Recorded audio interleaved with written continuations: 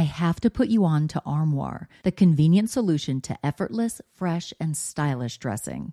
With an Armoire membership, you can curate the perfect wardrobe with high-quality, unique brands tailored specifically to your taste. Simply take a 5-minute style quiz, select items from your personalized closet, then your chosen styles arrive at your doorstep in as little as 2 days. When it's time for a wardrobe refresh, just swap out your current pieces for new-to-you styles. I go from professional to the carpool pickup line, so I need a diverse wardrobe. With Armoire, I always have something fresh and on trend for any occasion, without the clutter. I recently edited my wardrobe to staple pieces only because Armoire allows me to add new pieces monthly and return them just in time for me to do it all over again. And by renting rather than constantly buying new clothes, I'm contributing to sustainability. Armoire is currently helping me through my chic era with all the high fashion and edgy options that I am loving. And the empowering aspect of supporting a women-founded and women-led business is so cool. With their personalized styling suggestions and diverse designer offerings, Armoire has helped me define and refine my personal style, even as trends evolve and my body changes. Whether it's a date night, a professional event, a formal affair, or just a trip to the grocery store, Armoire ensures that I am always dressed to impress effortlessly. Right now, my listeners can give Armoire a try and get up to 50% off their first month. That's up to $125 off. Just visit armoire.style/murderish. That's armoire.style, ARMOIRE.style/murderish to get up to 50% off your first month and never worry about what to wear again. Try Armoire today. Hey everyone, it's Jamie. You're in for a real treat today. This is a very special episode featuring none other than true crime legend Josh Mankiewicz of Dateline NBC. My good friend Carrie Martin of the White Wine True Crime podcast and I got together with Manx and recorded this episode. We talked about murder, relationships, Dateline episodes, Scott Peterson, our childhood, and Eminem even came up during our convo. At the end of the episode, you're going to hear a little ditty that Carrie and I wrote and performed for Josh.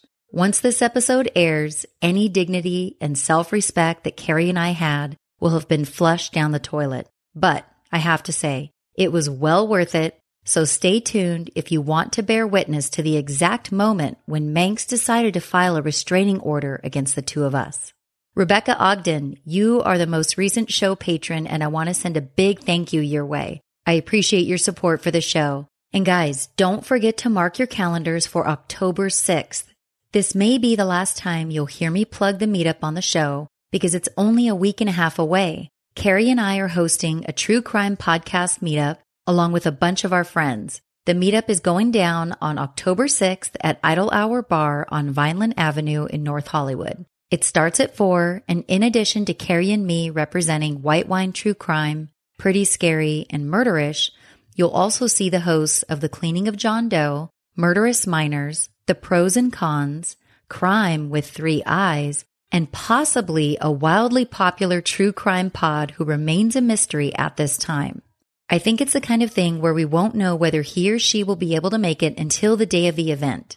That said, there might just be a Josh Mankiewicz sighting at the meetup because he said he'd join us as long as Dateline doesn't have him out of town on assignment. So don't miss out. There are no tickets to buy. Just clear your calendar for October 6th and join us for cocktails and crime talk.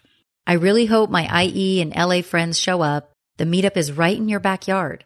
I can't wait to see some of you there. All right, let's get into the show.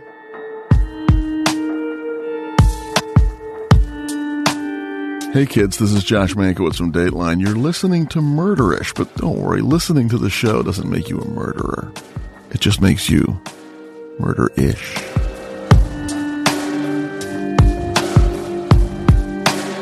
All right, guys, we're here together. Finally, we've been talking for a while about putting this together. Here in the studio with my good friend Carrie Martin of White Wine True Crime. Hey, guys. And I'm also here with the one, the only, Josh Mankiewicz from Dateline. I'm feeling particularly murderish today. Yes. I love it. And you're on the right podcast. Yes, absolutely. So anyway, I was so looking forward to this. We have so much to talk about. I want to get right into it. I'm curious. I have some curious questions for you, Manx, because I've been a fan of yours forever. I wanted to know, when the opportunity to work on Dateline came up for you, did you already have an interest in true crime, or was it just kind of a good gig to have? And it was a great gig to have. It was 1995. I'd been a political reporter for most of my career. I started off in Washington covering Congress at ABC News back in the mid to late 70s. I was not on camera then, but I was still covering Congress. Then I went on the air in D.C. at the ABC affiliate, where I also covered a lot of local politics. Then I went back to ABC News as a correspondent. I covered the 80 and 84 presidential campaigns, and I did some general assignment stuff too. Remind us who was running for president at that time. Well, Reagan won in 1980 and he got reelected in 84. And I wasn't on the Reagan campaign either of those years. I was on other challenging campaigns. I was on John Connolly's campaign. He was governor of Texas, and he ran and didn't win. But he was kind of an early front runner. It was fun to be following that campaign around. They had a lot of money at that point. But Reagan eventually won pretty easily in 1980, and then very easily reelected in 84. I was on the road all that year with Mondale, who was running against him, and Geraldine Ferrara, who was running for vice president that year. So it was fun. I mean, saw the whole country, crisscrossing back and forth, and of course you never get any sleep. Campaigns are fun if you're a young reporter. It's a lot of fun. So then I left ABC News in 1986, and I went to WCBS in New York. The local station owned by CBS, which I started off covering Long Island, which was a lot of fun. And then I was political reporter there for the last 4 years I was there. Then I came to Los Angeles, where I was political reporter at KCAL. And then I left to go to a program that Fox was just starting. There was no Fox News Channel. This was Fox Network, called Front Page, which was their first attempt, or not first attempt, but their then attempt at a news magazine. And it was fun to do, but it didn't last. And we were on the air. I'm not even sure we were on the air for a full year, but pretty close to that. And then there was a long period of time in which I was sort of getting paid under terms of that contract, and I wasn't doing anything because we were kind of waiting to find out whether that was going back on the air, whether we were going to retool it or do something else. And I was getting kind of restless. How do I sign up for something like that? You'd think it would be great, but actually, I was kind of like, I really wanted to start working again. So I had turned down Dateline to go to Fox in another brilliant career move of mine. And I went back to Dateline, and they were fortunately still expanding. So I sort of took the job that I had turned down earlier. But Dateline wasn't doing true crime then. So Dateline was kind of the cooler, slicker 60 Minutes back then. We were doing 4 or 5 stories an hour. Some of them 8 to 15 minutes long, some of them 1 to 2 minutes long. I don't know if you remember, there was a thing called the Dateline Timeline, where they would say, what year was it? This happened, this happened, this happened, right. And they'd give you a choice. That was very popular. We did a thing where we pitted a money manager, a guy who picked stocks, against a chimpanzee who picked stocks by awesome. Grabbing at Sounds them. like me when I pick stocks, but I don't really pick stocks. And this was not just the one thing that we did. It was over a period of some months. We'd go back and see how they were doing. And the weird thing was the chimp actually did okay. Like if you had invested $10,000 with Larry the chimp, you'd have made some money. So we did some fun things like that. And there was some investigative stuff, and there were some profiles, and there was some sort of news you can use stuff. I remember pieces about parenting and things we did. I had a great piece about people who feed their kids dessert for breakfast. I was raised that way. Because they're chocolate chip cookies. Well, that's what's wrong with you. There's a lot of things wrong with me. Yeah, that barely makes the top 100. But chocolate chip cookies have just as many calories at 8 in the morning as they do at 8 at night. Right? I mean, if your kid's going to eat it, better to have it earlier. Much as pancakes, they'll too, burn right? it off. Yeah. There's probably something to that. Yeah. So I mean, we didn't start doing crime until like 2006 or 2007. So we've only done it a little more than 10 years. And when they originally told me, we're going to start doing these crime hours or these crime stories, when they started, they weren't even hours. I didn't want to do it. I really didn't want to do it. And I resisted. And Keith Morrison told me that they were very worried. Our bosses in New York were very concerned that I was dragging my feet about crime, because they really wanted to get us all on board with this. I love that you're so successful, yet I know it's kind of It's like by accident. You just by accident. Like you've not wanted it. to do anything that ended up making you successful and popular. No, and I here know. you And here you are. I know. I've fought. I mean, I'm sure it happens. I've fought my success every step of the way. Yeah, I mean, who knew that it was that the true crime was going to be such a big thing? I certainly didn't even occur to me. All I remember was they were saying, "Oh, the audience really they seem to really respond to this, and people really like it, and they're great stories." And as time went by, I remember absolutely the first crime story that I did, which was in Reno, was about the disappearance of Breonna Dennison, whose mom had a birthday the day before yesterday, and I was just talking to her. So you still keep in touch? Oh yeah, with a lot of those people, but definitely Bridget. And if you're a reporter, reporting is reporting. Stories are stories. Writing is writing. And I'm not sure that if they had said to me, we're going to change Dateline to make it like Entertainment Tonight, I'm not sure I could have followed that. But I was wrong about true crime. It ended up touching people, the audience, in a way that a lot of the other things we were doing didn't. And people, as you know as well or better than I do, the two of you, I mean, people have opinions about this that are far more fervent and determined and well-educated than their opinions about anything about, politics or the weather or sports. I mean, people really, really care about this. They're passionate about it. And I really think, I see in my own download numbers for the podcast, and I'm sure you see the same thing. I mean, it is largely women. Women, I would say, I'd venture to say that it's probably just under 90%. It's mostly women who are the audience of true crime TV, podcasts. And why do you think that is?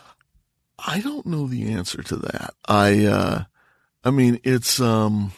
Certainly when we all were at CrimeCon together this year, the audience was women. 90-something% women. It wasn't even the close. First year too. And if there were guys, all of them look like how I would look at the Super Bowl. Like nobody was into it. Right, Their like I'm here because I talked to a lot of guys who said, like, me come here. Yeah.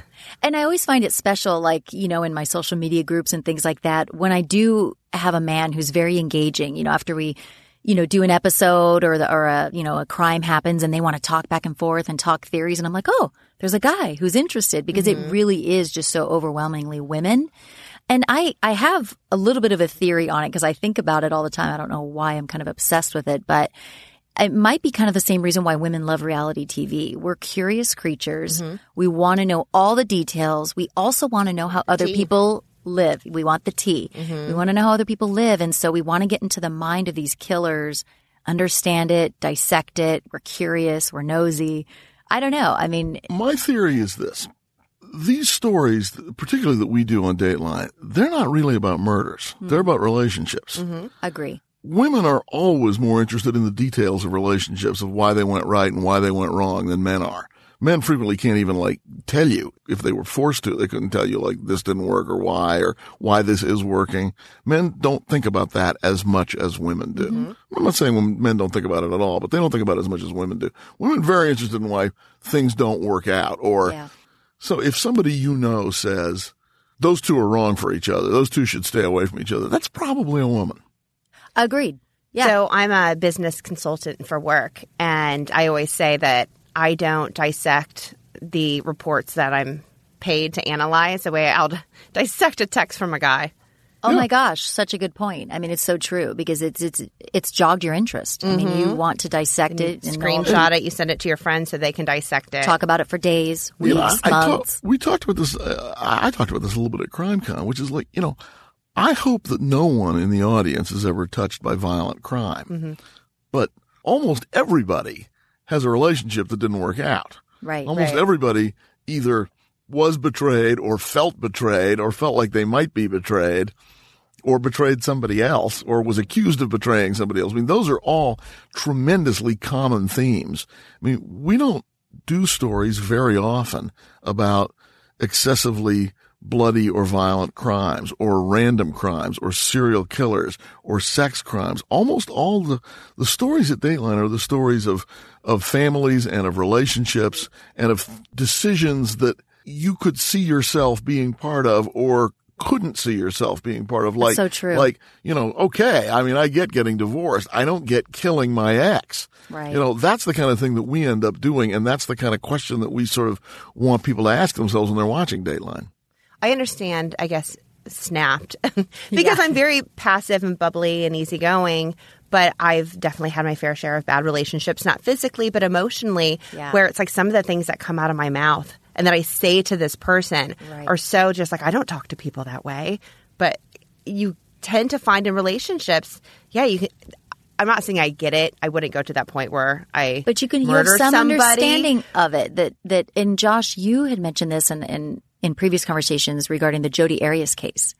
Yes, a lot of people think, and probably for good reason, that she's a psychopath and she's evil and what she did was disgusting and deliberate. And I believe a lot of those things. But, and it's not an excuse, but he treated her very poorly. And he got her to a point where she snapped. And I'm not going to say she snapped and it's a crime of passion. I don't believe that it was. But I do think that he aided in her kind of going crazy. And it's not his fault. He's the victim. Yeah, no. I mean, nobody, but he treated her terribly. No amount of treating somebody badly is an excuse to kill them. No. But, unless it's, self-defense or something like that, which I think is not, was not borne out to be the case by the trial in that particular case.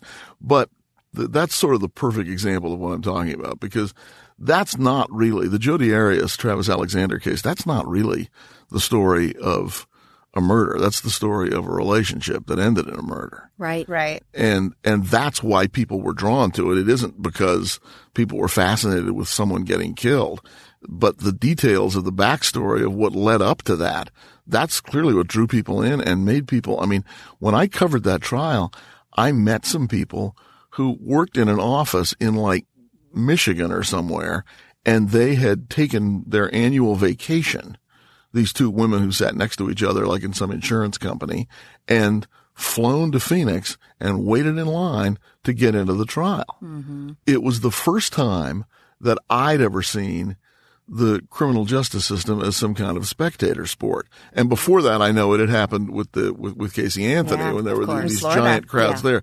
Those two were sort of the first time, and I didn't cover that. Dennis Murphy did, but I remember seeing it on television, the lines to get into the courthouse. I think they would have lotteries to see who could get in. Yeah. I mean, it was astonishing. Yeah. And again, with Jodi Arias, and it'll happen again. I remember there was an expert in the Arias case who testified, I think on her side, don't hold me to that, I believe so, and about some psychological defense for what had happened. And that woman had written a book, and all of the people who saw themselves as advocates for justice in this case went online and gave her book terrible reviews. Mm. I'd never seen anything like that happen before. That sort of, participation by the audience directly in the lives of someone associated with a criminal trial of which you were absolutely no part at all, except you were an interested spectator. And people just have such a visceral reaction to somebody like Jodi Arias, Casey Anthony. So, especially with Jodi and Travis, they're a good-looking couple. Yeah, they're the couple next door. But what also made it sensational, she was very brazen. And I don't know if you remember, Nancy Grace was very outspoken about her disdain for Jodi. No. Yeah, I know. The one time she was outspoken. That's not like Nancy. No, it's weird. And Jodi would be I don't know how she was able to tweet, but she would tweet things at Nancy Grace based on comments Nancy would make about Jodi. I mean, it was just very interesting, the back and the forth, a prisoner and a reporter. I think she had a friend tweeting outside of that would make the most sense. She was calling every day and saying what to Jodi's crafty. Like, you don't know. She is. And she only followed like a dozen or so people, of which briefly I was one, because I'd done a story on that. And I started getting on Twitter, these sort of hate messages from people. How can you follow you? I want you to unfollow her. I'm like, yeah, you're Listen, not. Yeah. Were you unfazed by that? I'm covering. Yeah, of course. I'm like, I'm covering this story. I'm going to follow whoever I want. Bad boy. Yeah. That's exactly right. Yeah. He really is. But yeah, that was actually pretty interesting. And this is the same kind of thinking that led people to go review that book. But look, I mean, Jodi Arias and Casey Anthony were similar in a way. I mean, although one was convicted and one wasn't. Mm-hmm. But what clearly piqued the audience's attention, these were sort of young, apparently, carefree young women who, were sort of living the good life, or at least living the life that they wanted to live without care for anyone else, and either did get away with murder or appeared to be getting away with murder to some people, or at least tried to get away with murder, in the eyes of the audience. Mm-hmm. And that, that sort of desire to see justice done is a very universal theme, I think, among our viewers, and probably among viewers of all true crime broadcasts and podcasts and TV shows, which is, people like seeing the system work correctly. They do. The other thing about that trial is it put Juan Martinez on the map. Mm-hmm. All of a sudden, he was almost like a rock star. Yeah. To a degree. And I remember he wrote a book, and then, having a true crime podcast, you'll have different publishers reach out to you. And he was one of them. And we got to interview him. And what I loved about our interview with Juan was you saw him on Larry King. You saw him going on all these different shows or radio or whatever it might be, getting asked the same redundant questions. And I think for our podcast, it was just kind of silly, where I was like, I don't think he understands who he's talking to. No, I'm sure he did. And so I think he enjoyed the fact that he could laugh and kind of like let down his hair, and he was a lot of fun. But I think on your podcast, every time he said something, you should have said, I object. You really should. Right? That would have been so great. I didn't know you at the time, but that would have been a great hint. Yeah. Afterwards. But it puts these different prosecutors. We actually just recently were asked to interview Jose Baez about Aaron Hernandez. Mm-hmm. I mean, it is. I mean, these people become, rock stars to a certain degree, much like you were at CrimeCon in Nashville. Oh, yeah. I want to talk about CrimeCon, but going back to your point regarding Juan Martinez, I mean, people like him, Was he at CrimeCon this past year? No, but people talked about him. There was somebody that was involved in the case who was there, but all people could talk about was Juan Martinez. I mean, he's got his own cult following. Well, because of that case. The Jodi Arias case was not my first Juan Martinez experience. Right. You said you knew him before. We'd done a 2-hour Dateline on a case that he had prosecuted several years earlier, a guy named Doug Grant, who was accused and convicted of killing his wife in Phoenix. He was a big nutritionist. And Juan was doing the same thing on that he did in Jodi Arias. I mean, he was a tiger in the courtroom, and he was very entertaining. Very effective. And when I walked into the courtroom for Jodi Arias, like they were just getting started. Like the judge was there, but hadn't actually hit the gavel yet. And Juan turns around, he says to me, "You never write. You never call." He goes, "Oh," I'm like, "Well, sorry. Here we are. Yeah, here we are again." Yeah, that is awesome. Yeah, he seems like a funny guy. Yes. You brought up CrimeCon, and that's where I met you, Josh. I was so looking forward to that. We had so much fun. There's so much to talk about there, but. I mean, what are your overall thoughts about CrimeCon? I mean, what do you like about it? Is there anything you don't like about it? I mean, what were your thoughts? The thing I liked about it was a chance to sort of meet the audience. Mm-hmm. And that's the audience. I mean, it's not like I don't think there was anybody there who heard us speak, the Dateline panel, and thought to themselves, Dateline. No. I should check that show out. Right. I mean, like that's our audience. They're already watching. They know everything. Yeah. Well, you had been to the first one. I was. In Indianapolis, just you. And it was because of the reaction there, which was a much smaller crowd, that I said to our bosses, like, we got to go, and you got to make everybody else go. Mm-hmm. And I thought it was wonderful. I loved meeting everybody. I can easily say, I've never encountered that kind of reaction anywhere. Really? I mean, it's not just recognition. It's not really being like a rock star. It's not that they think you're some celebrity. It's that they feel like you're all on the same team. Totally. Like we're all part of the same effort. Yes. I mean, it's less like a rock concert and more like, Tony Robbins or something. Like we're all in this together is the feeling that a lot of those people have. And I thought that was great. I mean, it was sort of great to feel this kind of synergy with the audience, and they know everything about every case. They do. I mean, people will say to me, on this and this case, why didn't the San Diego police use luminol? Like, that was 4 years ago. I'm not sure I remember. But I mean, they've really dissected everything. Right. Well, and I think people expect you, because of who you are and the show that you've been on for so darn long, they expect you to be an expert on all cases. Right. And it's weird, and I'm sure you get this too, Carrie. And I am when we're doing them. Right. And I'm sure, absolutely, you do a deep dive on every single one, and you know it like the back of your hand. But even a little bit being a podcaster and having a true crime podcast, sometimes you get the feeling that listeners just assume you know everything about every case and that you're some sort of like soft expert. And I use that term very loosely because obviously I'm not. I'm a mom, 3 kids. I run a business with my husband that has nothing to do with true crime. Mm-hmm. But you kind of get that feeling sometimes that just because, you have the podcast, but especially in Josh's case, I can imagine that people just want you or think that you're the expert on every single case. Constantly saying to me, what happened in The Mystery at Crystal Cove. I'm like, which one was that? And they're like, the guy who killed his wife. I'm like, I need a little more than that. Yeah. Even with podcasts, I can't remember. I'll have people quote different things I've said or ask about a certain subject that we covered, and it's the same thing. I remember one time, I think it was like Entertainment Tonight, they were asking George Clooney and Matt Damon, like, okay, which one of you said this? And they were giving them movie quotes, and they couldn't remember all their movie quotes because you're right. You immerse yourself in the project at the time, but then you move on. Yeah. And you forget. And one case bleeds into the next for me sometimes. And it's embarrassing. Sometimes I'll be talking to somebody and I'll be bringing up a fact in a case, and I'm talking about the totally wrong case because I listen to so much true crime in podcasts. I watch so much true crime. I read so much true crime. It sort of like bleeds, one into the next. And I've got the memory of like a 95-year-old anyway.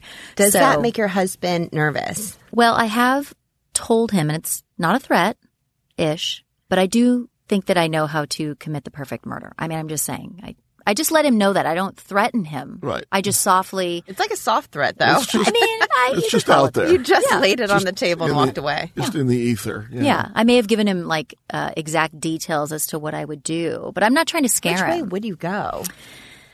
Well, I mean, I kind of think that. Okay, this is going to sound so terrible. People are going to judge me so hardcore. I promise I won't ever murder anyone. Okay. True crime fans don't judge. Okay, good. You're right. I mean, I think that I'll just go with what I think Scott Peterson did to his wife. I think he strangled her, and which is why there was no mess in the house. And if you're trying not to get caught and leave a lot of mess and evidence behind, maybe strangulation is a good way to go. Right, but for a woman to physically be able to strangle their husband, and your husband, I've seen pictures, good-looking guy. Thank you. And Lawn Kings, is that what it is? He's the lawn king. I'm his lawn queen. Shout out to the Lawn Kings. Yeah, Lawn Kings. Yeah. What? I mean, he's got muscles and a nice body. I mean, you would have to sedate him somehow. Which I've thought about. I mean, no, I haven't thought about it. No, of course not. I'm just saying, since you just brought it up. You've Carrie, hypothetically thought about it. Yeah, hypothetically, I've thought about it. Right. I'd have to sedate him because he's a big dude. He's bigger than me. So maybe a little sedation. I'm busy that day, by the way. Oh, God, because I always thought. I'm free. Thank you. I'm always free. You're my girl, because I always thought Josh would help me bury a body. But he's not going to admit that on the podcast. No, he'll just cover the case after. He doesn't like to get his hands dirty.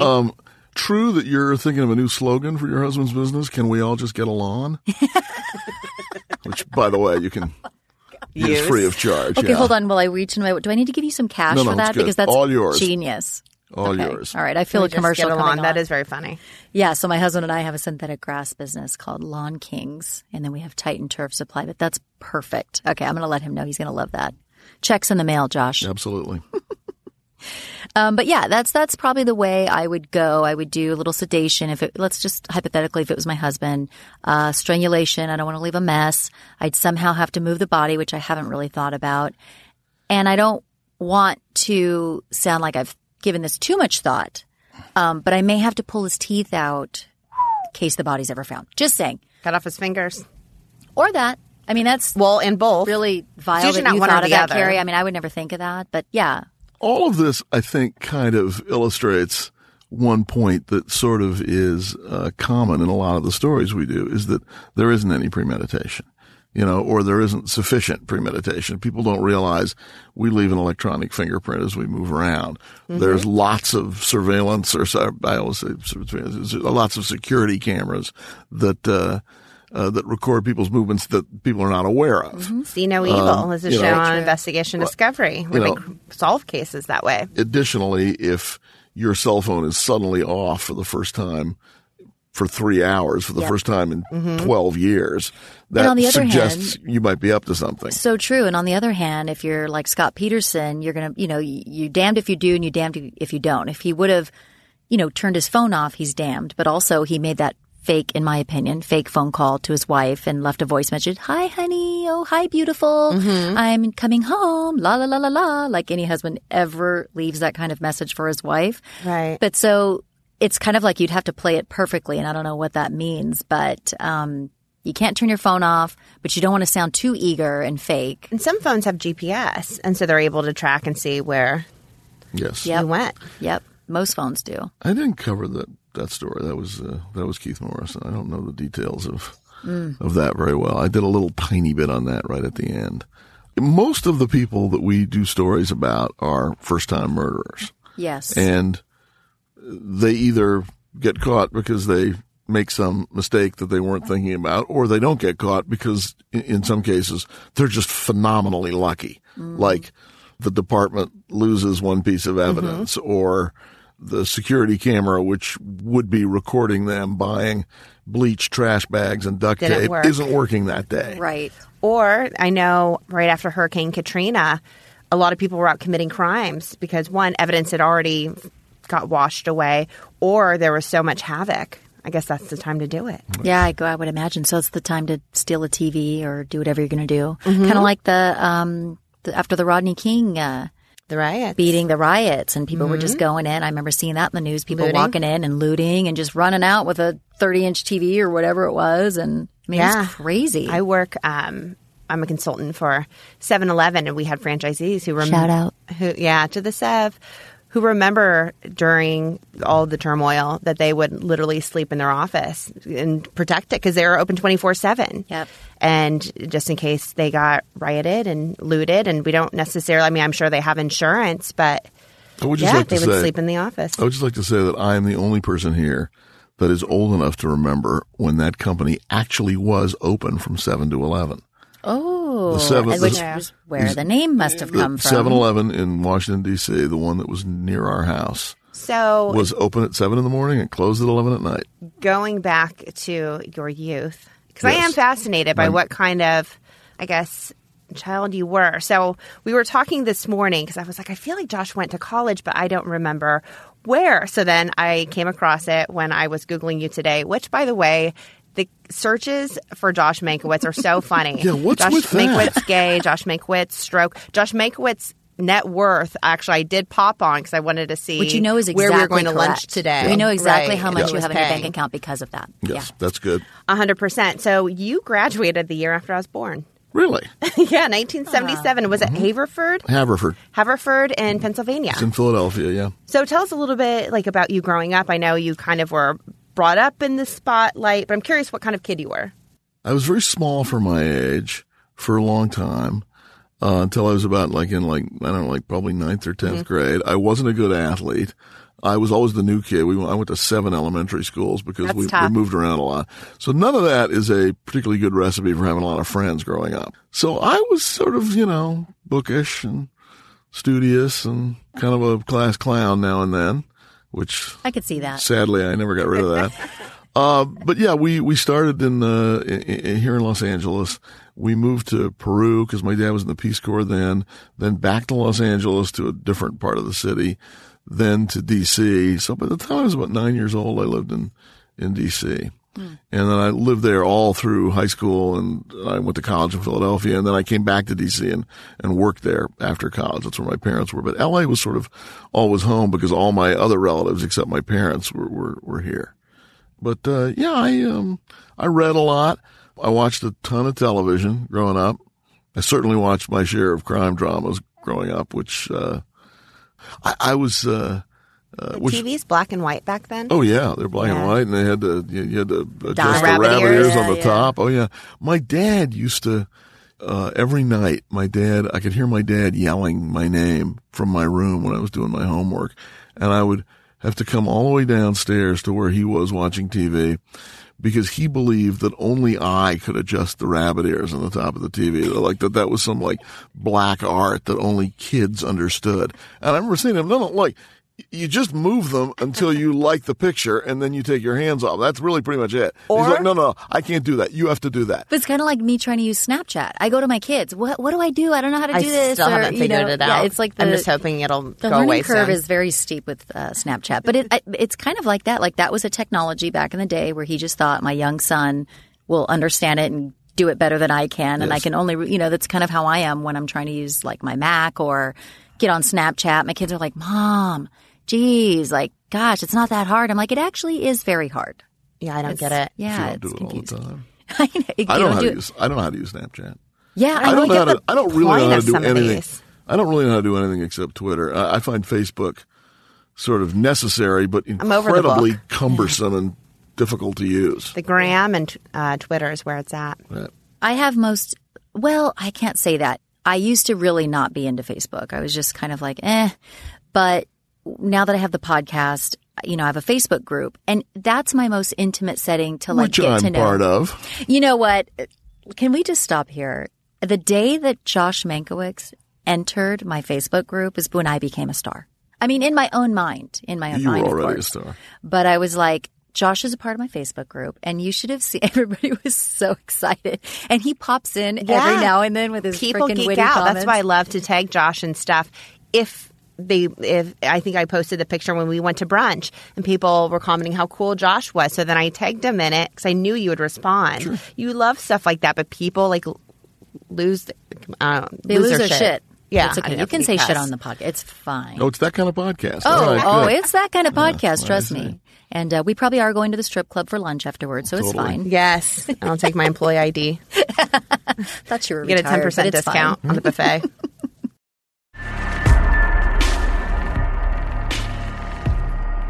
So I kind of wanted to know, Josh, like if you had a do-over in life, if you weren't working at Dateline and you could choose anything, what would you be doing as a career if you could do anything? I'd be a correspondent for Dateline. Got it. So you love it that much. Oh, yeah. This is the thing I always wanted to do. I mean, I'm not saying I grew up thinking to myself I want to cover murders for a living, but I definitely wanted to be a reporter. I mean, I grew up watching Walter Cronkite every single night at dinner with my parents. And then at 7:30, the newscast would be over. My dad would turn off the TV and we would talk about what had just happened. Oh, that's neat. That is cool. That was dinner for me from when I was about 7 or 8 years old until way after college. Didn't you used to pick up Sam Donaldson's suits? I did. Well, that was my first job when I worked at ABC News in the middle of the night and on the assignment desk. And I used to take phone messages and, distribute the assignment sheet to everybody's desk and stuff. And then one day I had to pick up Sam's suit from the cleaners. And then when I gave it to him, he said, "Thanks, Josh," which was like some indication he knew my name, which was very thrilling. Which was the day you became a star. That's right. That's right. One of the things I remember you mentioning when we were having breakfast at the con, you had said that for a while they were trying to make your voice, I guess, very basic. When I started at ABC News as a correspondent, which was in 1982, they sent me to, I'm thinking easily $50,000, maybe more, worth of voice lessons with a very expensive, very well-known voice coach in New York named Lillian Wilder, who's not with us anymore, and who had done a lot of very famous people, not just on the air, but also a lot of politicians. Her waiting room was like this who's who of America, all these people that she'd helped. And she wanted to train me to sound more like an FM DJ. Ugh. And she wanted me, and I believe ABC News wanted me to have a voice he can already do it. That sounded like everyone else. And I did the best I could because I was new, and I wanted them to kind of like me. But this is the voice I went in with, and this is the voice I came out with. And now it's hilarious that people say, Bill Hader does a great impression of you, and that broke. I think he was on, was it Conan? When we were at CrimeCon. No, it was Kimmel. It was right before. Kimmel. It was ABC. I can only imagine how thrilled the people at 2020 must have been. It was freaking awesome. That guy is hilarious. I think it did. It came out the Thursday night right before CrimeCon started in Nashville. Timing. I couldn't believe it. It was great. Bill Hader did great. He nailed all of you guys. I I'd heard his Keith imitation before. It's great. I thought his imitation of me was very good. It was. I would have told you before that it was not possible to do an imitation of Dennis Murphy. But clearly, I don't know what I'm talking about because Hader was perfect. He was dead on. Yeah. It was He's so my good. secret celebrity crush. Oh my God, I love it. Him and not Jimmy Fallon. I think he's freaking hilarious. And he's cute. Yeah. See, I like Bill Hader and Eminem. Those are my Oh, two. Eminem. You know what I like about Eminem is that he's Bad boy of intriguing. rap. Yeah, exactly. Well, not only because he's a rapper and I love rap, but I like that Eminem is just, he really doesn't give a lot of interviews. He doesn't talk a lot. He just kind of fades into the back and does his thing. You don't hear In from him Michigan. a lot. And he makes you want more because you Yeah. don't get enough of him, you know, which I always liked. I do too. I went to visit some friends in Detroit, and one of their friends had a yacht, so we were on it for the day. And they were like, "Oh, there's Eminem's house," and we went by. I think it was Kid Rock had a house there too. But it was like growing up in the slums of Detroit, Yeah. and they were plentiful. You would think like, okay, I work in LA or New York, but that's where his home is, and I think that's admirable. I do too. And he's still there. And yeah, If you see pictures of his daughter, she's absolutely stunning. I haven't seen her in she's a long gorgeous. time. Yeah, I think she might be like 20 now. But Okay, that makes me feel really old. was Because gonna I say, remember when yeah. Haley was a little girl. right, What the heck? yeah. Okay, so Josh, you had mentioned earlier that, and correct me if I'm wrong, you have family in the 909 in the Inland Empire? I do. Yes. Okay, so I'm an Inland Empire girl. A shout out to the 909. And I was so excited to hear that you had family out there. So when you go out there, like in order to blend in, let's say, do you wear like a flat bill hat, black socks, and drive a lifted truck? Yes. Yeah. Josh Mankiewicz wears a flat bill hat and That black alone. socks. Yeah, I've perfect. got I got my Ford F-150. Yeah, my brother-in-law and his family live in Fontana, and my wife grew up in Pomona. Oh my gosh, that's really in the heart of the 909. Right? And Like my it's mom, really true. And my mom and all her family came from San Bernardino. Which is where I was born. Right. Oh my gosh, we have more in common than I thought. What if you were related? And so you guys are like cousins. It's entirely possible. I'm going to do the DNA test, Do Josh. it. I don't know if you're willing to do it, I'm but ready. okay. Yeah, who knows what it'll prove? I'll read the Yeah, results. I'll be in his will. Yes, that's right. Good Sorry, news. Carrie. Yeah, you get some pocket fine. Sorry, squares. Carrie. Yeah, Get some pocket squares. yeah. No, I think none of my mom's family lives in San Bernardino anymore. I think they've all migrated farther west, but they live in Ventura. They live near where you live now. Yeah, that's very close. It's like 40 minutes away. I can't imagine why anybody would move out of San Bernardino, though. Right? It's so beautiful. shocking. Yeah, it's gorgeous. Touristy town. And Yeah. I feel like Not- the IE is like becoming a thing. the IE. Yeah. I mean, but why is it becoming a thing when I already moved out? Yeah, I don't know. Maybe they're just waiting I for you get to leave. so much- they- I lived there for, I did I a think- year and a half in Chino Hills. So. I think once you left, like a lot of people felt there was no point in staying in the IE. I think that the was Applebee's and the Chili's. I were mean, the it's same. true because then Josh entered my Facebook group, which made me a star. And then they were like, well, we've got to follow. Yeah. So I totally get it. I get it.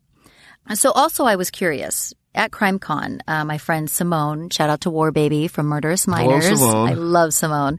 I'm going to see her in 3 weeks and we'll talk about that. A woman basically. and I'm coming to that, right? You know, Well, are you you? said if Have you you're scheduled. RSVP'd If I'm there? here, was it during the week or is it on a It's weekend? a Saturday, It's on a at Saturday. 4. Okay, I might be able to do that. Yeah. Yeah, we're going to hold you to that. Okay. And now that you're in my Facebook group, you can click yes on the invitation. All right, we can share an Uber. Sweet. Yeah, since you guys kind of live somewhat close together, ish.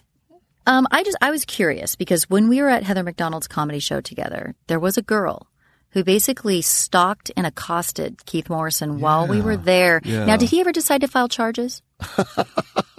She was just, I'd forgotten about that. This woman was very, very, very determined to have a picture taken with Keith. She was, it made me, and I don't get I don't get an awkward feeling from a lot of things. You know, she made me feel so awkward. I mean, we were all sitting at a table, like a high top table. And this was in the middle of Heather's act. Totally. Yeah. Lights are out. People Yeah. be quiet. Let's listen to what she's got to say, you know. This girl comes up and you could see her coming a mile away. At least I spotted her. I don't think any of you guys did. And I look over and I could tell she was like a Dateline groupie. Like she was all about who was at this table. Right. And she just zeroed in. She saw Josh. She saw Keith. And she was just like mouth wide open the whole time. She approaches the table and she's just pointing awkwardly at Keith like this. She's just like looking at it, and he's just like, Did she want him to she sign wanted something? a picture. Yeah. And she basically forced him, and he tried to give her the hint, hey, Let's do it After the later. show. yeah, he was kind of signaling with his hands. You know, Keith is really calm and cool and such a sweet guy, you know, but he was just kind of like, kind of giving her hand gestures like, let's do this later. It's kind of rude.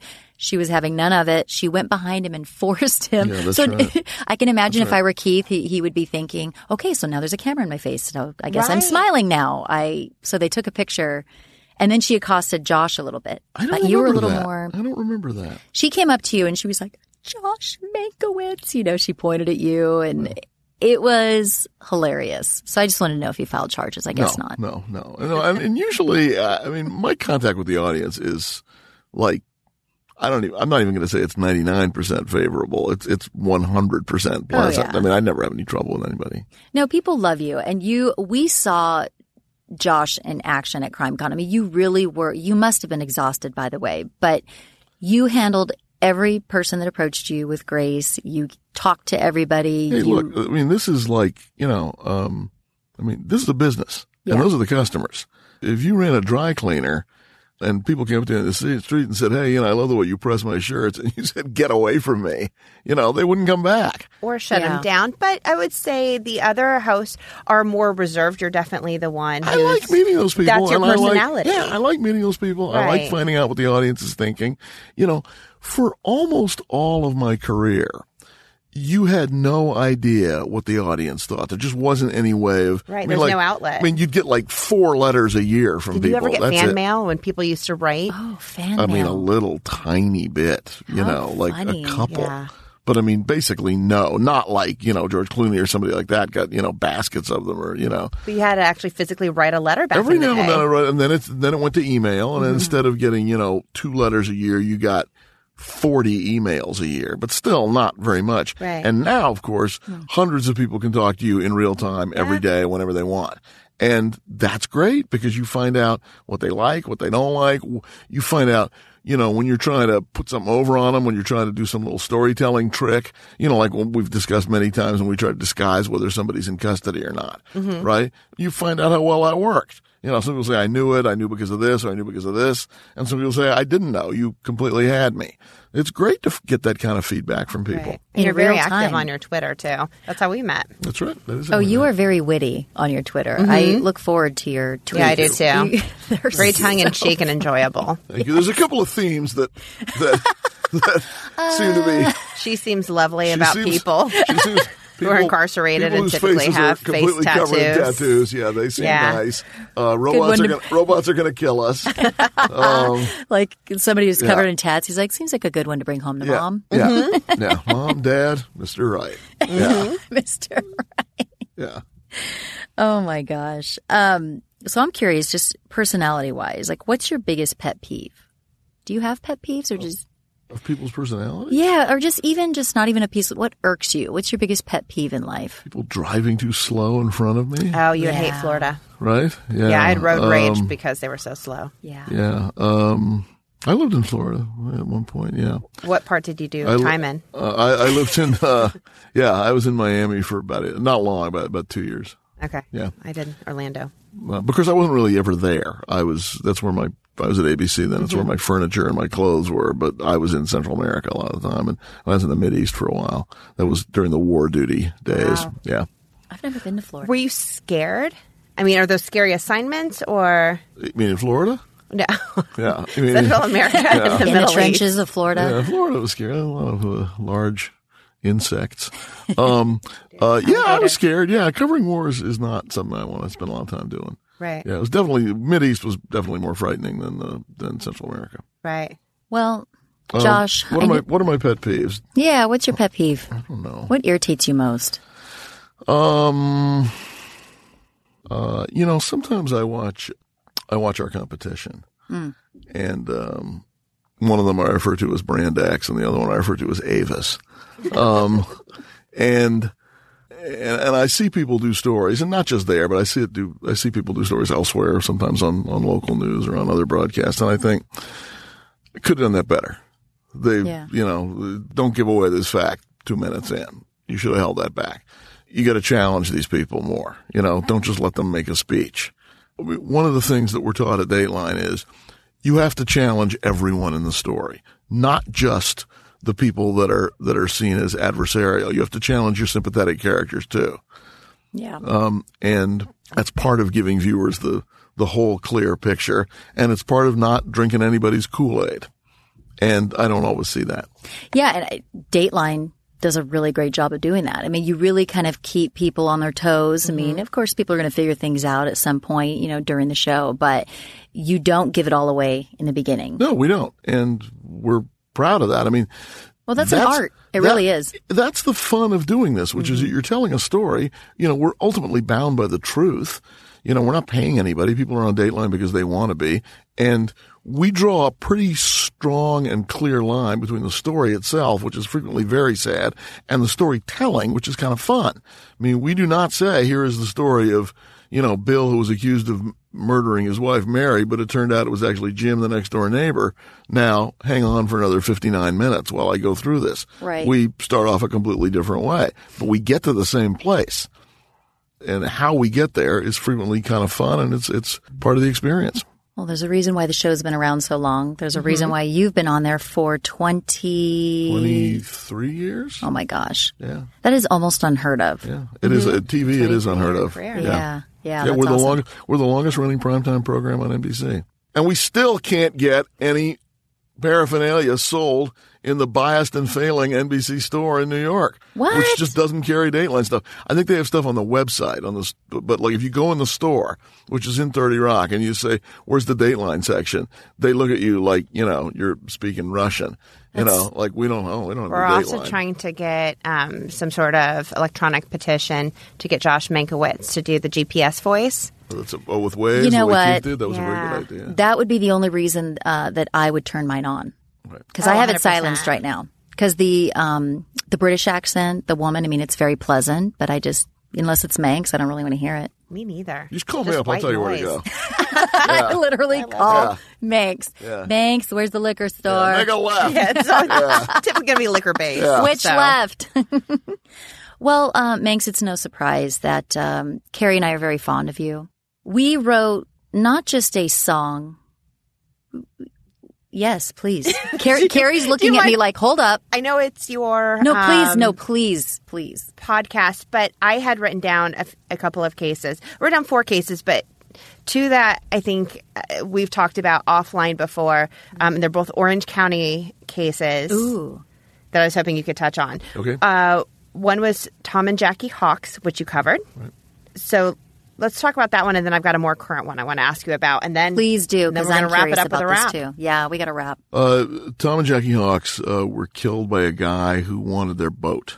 Former Power Ranger, the red one, I believe. It's not really super clear whether he actually was a Power Ranger or not, because as you may recall, the people in the Power Ranger suits never said anything, and you never saw their faces. So he claimed to have been one of them. He might have been. Yeah. But who exactly was jumping around doing the sort of, those moves inside those suits? We don't know because you never saw their faces. Right. And it apparently was more than one person at different times. But yeah, he claimed to be one of the Power Rangers. He claimed to be a lot of things which turned out not to be true, which is one reason why we sort of were not sure about whether he was really a Power Ranger. But he wanted to steal this boat so he could run drugs with it, I think. And he got them to take him out on a test cruise. This was a sort of a larger. It was called a yacht, but it really wasn't what I think of as a yacht. It was kind of like a cabin cruiser or it was a boat that you could sleep on, but it was hardly luxurious when we've seen some of the other boats that are, like apartment buildings and things. But it was a nice boat, and he wanted to use it, and he got them to take him on a sort of test cruise, and he brought a friend of his along who was actually a gang member, but they took him to the Gap and dressed him kind of inoffensively and said he was the accountant. And then when they got out on the water, they overpowered this couple. Did the wife come with the baby? The guy's wife, Skylar De Leon's wife, came with the baby to the dock. Okay. She wasn't on the, and that put the them at couple at ease. ease because they saw a family man with a young infant. Got it. And they were selling it, because I think they were recent grandparents. They were going to move back to Prescott, Arizona, and be with their grandkids. Oh. Yeah. Yeah, no, this is a horrible story. It's Terrible. one of the most awful stories that's ever run on Dateline. I think it only ran like once, I think. I don't think this is not a story that's part of the Dateline repeats that you see on Oxygen or OWN or ID. I don't think this one runs. There's another one that doesn't run very often either, and I wish it would. So they overpowered him, And the couple. made him sign over the boat, made him sign power of attorney or made him sign over the title. Jackie Hawks, I think, spelled her name wrong or put her wrong initial in, trying to signal that this was under duress. Got it. She did something to indicate that, yeah, because I think she knew they were not coming back from that cruise. And then they tied this poor couple to the anchor and threw them overboard. Alive. Yeah, and oh my gosh, one of my worst fears in life. And They said, I think, that they were holding hands too. yeah, no, it was when they found them. That gave me chills. It was one. That was one of the worst crimes. Okay, and this guy was conscienceless.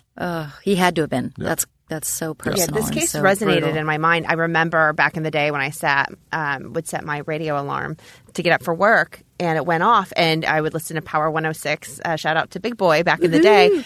But they were reading the news, and they talked about, because I live in Long Beach at the time, and this happened in Newport Beach, and they talked about this case and about them being thrown over alive. And I remember just waking up, just being like, oh my gosh, that story's horrific. And then seeing it covered, and we talked about it. And then I think they said Skylar had gender identity issues, and he tried to cut off his penis in prison. I'm not. We didn't talk with him about that. But I don't know whether he had gender identity issues or he simply thought that being in the women's prison was going to be easier than being in the men's prison, because he was a physically very small guy. Gotcha.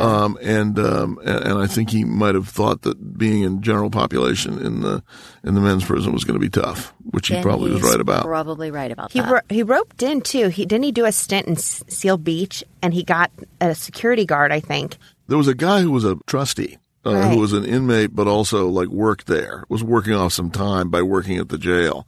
And I think he had some part in it too. I think he enlisted that guy in the plan, and that's the guy who eventually cracked. Yeah. And told police what had happened. Newport Beach PD, cracked this case. They did an amazing job. There's some heinous crimes that have happened in Newport Beach. Well, one of the other ones I wanted to talk about was a recent one, Daniel Wozniak. Well, that trial, just ended. Right. The second trial of his girlfriend, Rachel Buffett. That's a story you will be seeing on Dateline very soon. Ooh, I cannot wait. So do you know this story? I don't, but that sounds just a little fascinating. preview. Dan Wozniak was an actor and an acting teacher, right? At a college. I didn't know if he was an acting teacher. I know he was in plays with his fiance. Yeah, I think he taught acting as well as maybe like at a college or something. I'm not 100% sure about that. He was definitely an actor and did like, dinner theater and like that kind of thing. Community theater, right. And he wanted to steal money from a guy he knew, a friend of his who had served time in the military and built up a lot of back pay. And so this guy had, although he wasn't making a lot of money now, he had a fair amount of money saved up from when he was in uniform. And this guy Wozniak wanted to steal his money. And the way he did that was he killed this guy, and then he used that guy's phone to send some text messages to a friend of the victim and get her to come over to his house. Then he kills the girl, whose name was Julie Kibuishi, leaves her there, stages it to make it look like it might be some kind of sexual assault, which was weird because the victim and Julie didn't have that kind of relationship. Right. And then disposed of the body of the first victim, Sam Hare. I think dismembered him. I think did, but Yeah. mostly, but that was later. But I mean, Yes. I think took him out of that place so that when people go looking for Sam, they get into his apartment and they don't find him, but they find the body of his dead friend. And so that set law enforcement off on the theory of Sam killed Julie and now Sam's in the wind somewhere. That's who we should be looking for. Right. When in fact, he was also dead, but his body was hidden. I think that was the dismemberment was part of hiding the body. Eventually that all Played out because of the debit card. He paid some kid to go take out $400 or $500 a day from like a Chase ATM in Long Beach. to make it look like Sam was still alive. Yeah. And so they have cameras and stuff. They were able to track this kid down who would just skateboard up, take money out, keep $20. Right. And they saw go home. And they, the police, they saw the card being used, so they get the ATM footage, and they're like, who's that? It's obviously not Sam. Right. This was a guy who'd never committed a murder before, and, this was one of the critical mistakes because police found that guy, and through that guy they found Wozniak, and Rachel Buffett, his girlfriend, was accused of helping him sell that story, not of being involved in the homicide, either homicide, but of helping him sell the lie to police that Sam had been at his house and he'd been with some other guy. That was the story. He was with some other guy that I didn't know, but they were together, and then they came in together and they left together. So cops are thinking, okay, we need to find that guy, whoever that is. And they go, I can't remember his name, and she, according to prosecutors, she was involved in sort of helping sell that story that Sam was with someone else. Crazy. Muddying the waters. And so she went on trial and was convicted just last week. They caught Daniel. He was at his bachelor party at a sushi restaurant. Oh, my gosh. In Huntington Beach. I'd forgotten Yeah, about that. That's right. They brought him in a Hawaiian shirt. And because he's so theatrical, he was, you get to see the interrogation, and he's just... You can tell it's such an act. He's infuriating. And my guess is that theater nerds probably aren't going to do so well in prison. So. I would imagine. Another notorious crime that went down in the OC was the Dirty John deal. And I know you all, Dateline did a special on it. Yeah, that was Keith, right? I don't remember who did it. I just know I I watched remember it. either. And I did watch it. I can't remember. It wasn't me. I can't remember which one. I interviewed some of the girls. I interviewed John Meehan's first wife, Tanya Bales, his daughter, and then Tara Newell, and then most recently a lady named Kathy who was sort of a friend, somewhat of a relationship with him at some point. But I can't get enough of it. The guy was fascinating. I mean, true sociopath. And then when you look at the pictures with it. Again, I didn't cover that story, but there's two questions. One is like, how could that guy do that to those people, right? The second is, how do all those women put aside their obvious suspicions? I mean, like, real doctors don't walk around in scrubs all the time, particularly not filthy scrubs. Right? How are you ignoring what is right in front of you? And that is a question that I could ask a lot of people who are on Dateline. Well, that's a fascinating thing. And I think these are all intelligent women. Right. I don't think it has anything to do. I think that when you are preoccupied because you want to be in love and you want to, it is easy. Or you once were and you wanted to go back to being that. Yes. And you're lonely and there's all these things that play into it that it's very easy to all of a sudden become susceptible. And you don't want to admit that you were wrong. You're exactly right. Look, I mean, if I have one message for women in that situation, it is trust your instincts. If you think that this is wrong, if you don't try to fix it. If you feel fear from the guy that you're with or his stories aren't adding up and you feel in some kind of danger, don't think you're going to be able to make things right. Get out. And women do want to fix. I mean, that is an innate started secluding her from her children. Sure. Yes. The children almost immediately. Which is what a lot of guys do. Yes. Yeah. That one fascinates me. And I know that there's a new show coming out on Bravo starring Connie Britton, all about the Dirty John thing. And is that right? Yeah. That's a good idea. Who's playing Dirty John? It is some actor.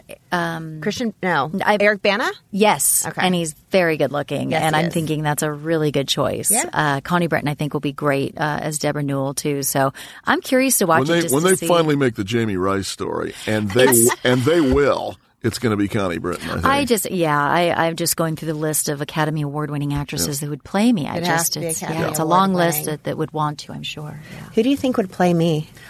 Oh, hold on. I just had a flash. It's that girl, the Mean Girls movie. The one who says, where she goes, I have ESPN.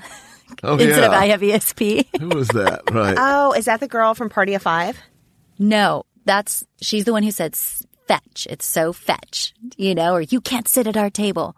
It's the blonde girl who Amanda was Seyfried? super ditzy in the movie. Amanda Seyfried, who's a huge Dateline fan. Oh, shout out to Amanda. Big. Okay, yeah. I'll go Amanda. If she can play 20 years older, I'll go Amanda. I'm thinking, I can't remember her name, but she's the one who said, I have ESPN. Big Dateline fan. That's so I something can see you saying that. Well, Is this the moment we've all been waiting for? yeah. Now, if we were stars before, This is Carrie, I hope you're ready to sign autographs anytime you're out on the streets and the grocery store, because this is going to make us famous. I really feel that confident in our abilities. Do but you? yeah, Have absolutely. the two of you rehearsed this? We actually haven't. That's what's going to be so great. Yeah. I rehearsed it to my husband, and when I first got home yesterday, I wrote my part of the rap like a month ago, and I sent it to Carrie, but I haven't touched it since then. So when I got home yesterday, I was like, oh, I should probably read this thing. So I read it in front of my husband. He's all, it's good. He's like, good. Rhythm's a little off, so work on that. I'm like, okay. Right. So I have practiced He's like, a little bit. and then he's like, I have to go to my lawyer now. Yeah, exactly. Yeah. And he's like, all of your self-respect, if you ever had any, has gone down the tube. I just want It's going to be interesting. Please tell your husband I had nothing to do with this. Oh, I will. He knows me very well, and he knows that this was my doing, and he doesn't know you, but I'm going to blame it partially on Carrie. That's fine. That's I a can good blame, idea. I can blame for a lot of things. That's where I'd go. And Yeah, most of them are my fault. Yeah, she'll take the blame. So we wrote a rap, and this is all about you, Josh, and we hope that you are honored by it.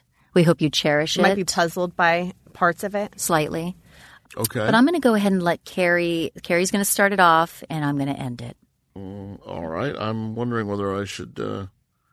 Are you texting someone? I'm wondering whether That's very I am important. texting SOS? someone, but I'm also kind of wondering whether I should record this. I think so. Not sure I know how to I'm record thinking. this. We need to have evidence when he's going to need evidence when he puts a restraining order on us later. Yeah, that's. Or Or he'll tries use to this. promote us as our manager, Easy Manx. This is true. Easy. Easy thanks. That's nice. So yeah, I'm thinking it should be recorded. Okay. I don't know how to do Do that. you but, I think that our friend, do you want to, or is that too?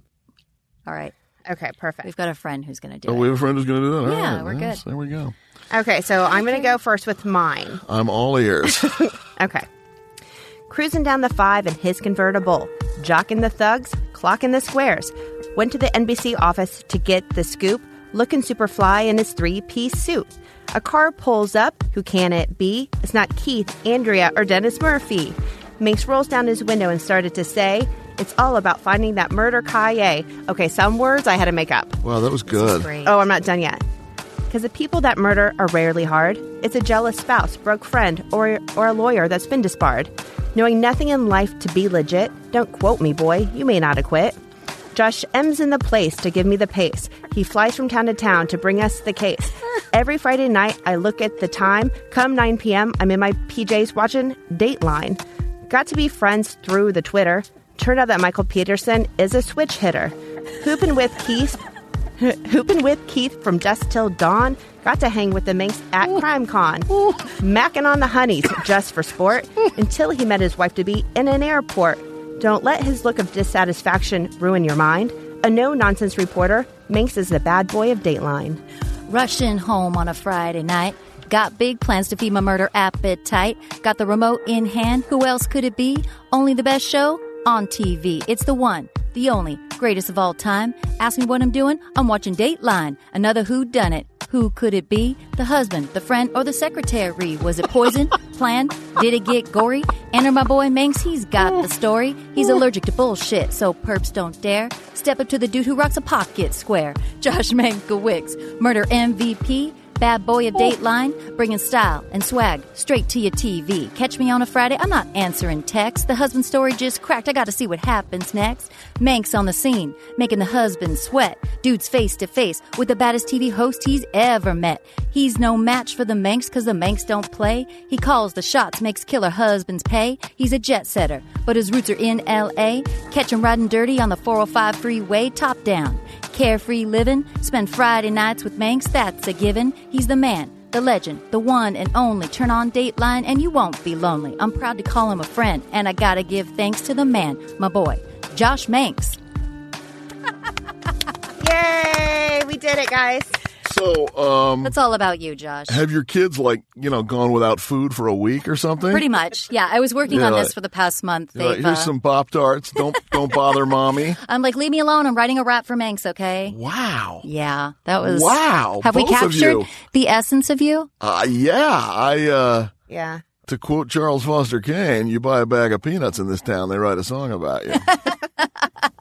Or a rap, I finished mine as I was walking out the door, which is pretty freaking spectacular. which is kind of like what I do. I've had a boss who was like, you sprint to the finish line. I can tell it stresses you out, but it works. You are such a last-minute Larry, but it always works out in her favor. Just like you fall into success, sort of. And I don't want to say that as a diss because you're very smart. No, I did fall into it. But it's like it just happens for you. Admittedly, yeah. Like I was thinking to go towards Fox, but Dateline was the way to go, et cetera. That was the way to go, and I didn't want to do the crime originally, and then, turns out that's, been the greatest thing. Does it make you wonder, though, how much longer it will, kind of, I don't want to say be a fad, but be so heightened? I mean, I don't know. It's certainly, who knows? But, it certainly seems to be doing fine right now. You know what I think, though? I think it's kind of like, okay, this is going to sound terrible. But back in the day, people didn't talk about things like child molestation. They didn't talk about people being gay. I mean, as much as we do now, I think but it's always been there. I don't think that we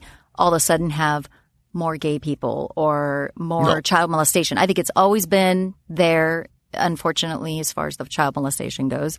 But I think that the true crime thing, the fascination, it's always been there. We just really have never there's made no it a question thing that until there's now. a way to talk about things that we never talked about before, and that's all the social media and things like podcasts that didn't exist just a few years ago. Right. Yeah. I don't know. I started reading true crime books, I think, when I was 12-ish. Oh my gosh. Yeah, Me I too. think the interest in true crime predates Dateline. I mean, there have been magazines and books and TV shows and movies all about things like that for a long time. And I don't think this genre is going anywhere. Right. Yeah. And probably just because of social media, there's just more of a heightened awareness, and podcasting is a thing, at least for right now. Right. That's probably the thing that will die out first. And we're probably going to help it. Actually, after this episode drops, it's going to be dead. I do not know what to say about that song. That was most impressive. Come on, easy. It was a wrap. So, I mean, if we can convince you once we go offline to be our manager, that would be amazing. We'll talk contracts at lunch. Yeah. Sweet. Yeah. So speaking of, let's get some chow. Let's get some chow. Let's plug our True Crime LA podcast meetup, because that's going to be so much fun. So myself and Carrie and a bunch of our True Crime podcast host friends are getting together October 4th or 6th. It's October 6th. It's a Saturday at 4 p.m. So October 6th, Saturday, 4 p.m., we're getting together at this really cool bar where Gen Y actually held their meetup a few months ago, which I went to. And so I stole their spot because it was great. And what bar is this? Idle Hour. I think it's in North Hollywood. It is on Vineland Avenue. So it will be The Cleaning of John Doe, Murderish, Murderous Minors, White Wine True Crime, Pretty Scary, The Pros and Cons, Crime, and a bunch more. Yeah. Wow. So, and Manx, if you're around, If I'm we here- would love for you to come join us. If I'm here, I'll be there. We would love it. Yeah, That'd be if awesome. if I'm in town, I'll come over. Awesome. All right, guys. I think that's a wrap. Literally, that's a wrap. Thank you both so much. No, Josh, Oh, thank we always you. The love seeing pleasure you. is all ours. Dateline every Friday, 10 p.m. Eastern, 9 p.m. Central Time, unless we're doing 2 hours, which I think we're about to do some more of. Good. I love those. And where can people find you on social media, Manx, as if they don't know already? I'm on Facebook and Twitter, both as Josh Mankiewicz. You need to get on the gram. I know. I don't know if I can do one more platform. It literally, social media is Get rid of Facebook then. gets to be a little exhausting. All right, guys. Thank you so much. It's been a pleasure. Let's get some chow.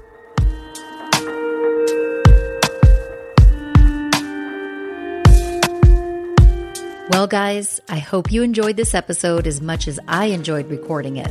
Josh is such a great sport, and I always have a blast recording with Carrie. Don't forget to tune into Dateline NBC on Friday nights and subscribe to the White Wine True Crime and Pretty Scary podcast to hear Carrie in her element.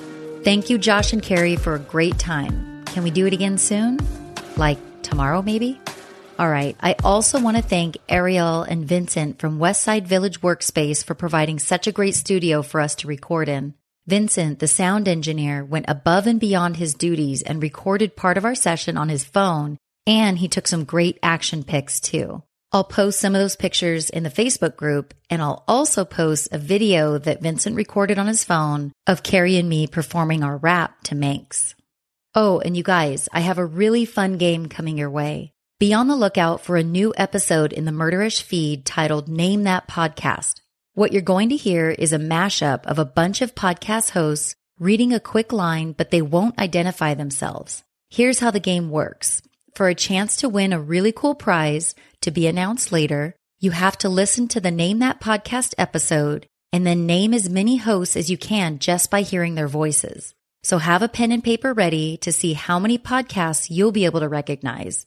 The Name That Podcast game will be available on Murderish soon, so keep your eyes peeled. If you're enjoying this podcast, take a minute to follow us on social media. Search Murderish in Facebook to join a fun group of like-minded people who discuss all things Murderish.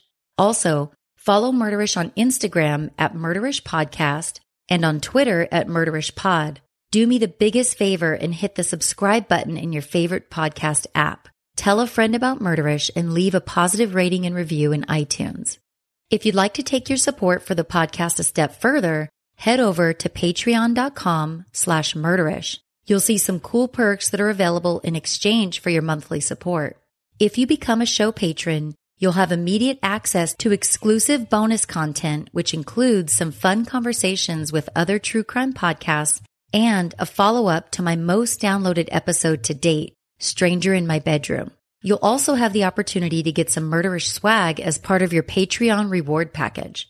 Murderish merch is available at 2 online stores, so if you'd like to sport a Murderish t-shirt or sip coffee from a Murderish mug, go to the About section in the Murderish Facebook group where you'll find links to both merch stores. You can also find links to the merch stores in episode show notes.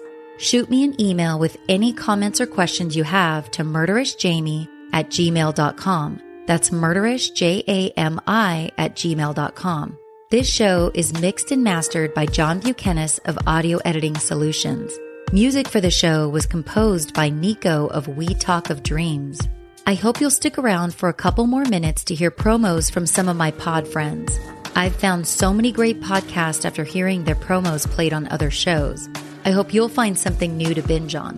As always, thank you for listening, and I'll see you all very soon.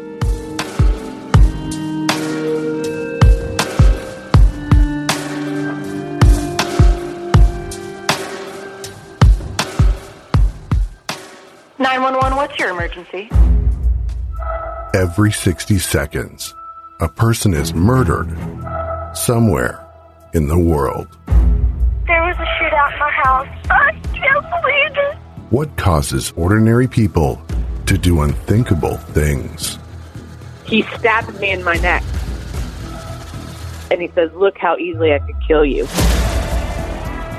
The Minds of Madness is a true crime podcast that examines the most disturbing criminal minds. We shed a light on the devastating impact these violent crimes have on the victims and their families. When you get calls in the night, you know they're not good or they're wrong numbers. You'll hear about the incredible strength of the survivors and what they did to fight back. I was studying his face because I was thinking, if I get out of this, I'm going to get you someday. Subscribe to the Minds of Madness podcast today on Apple Podcasts, Stitcher, Spotify, and Google Play.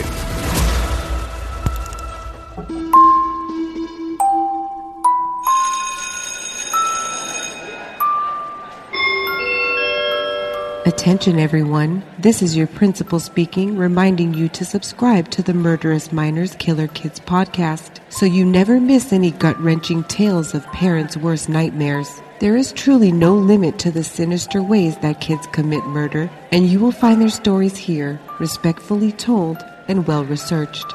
Class is now in session. Listen and subscribe wherever you get your podcasts, and follow us on social media at Killer Kids Pod. This message was brought to you by War Baby and Resonate Recordings. And remember, don't be scared.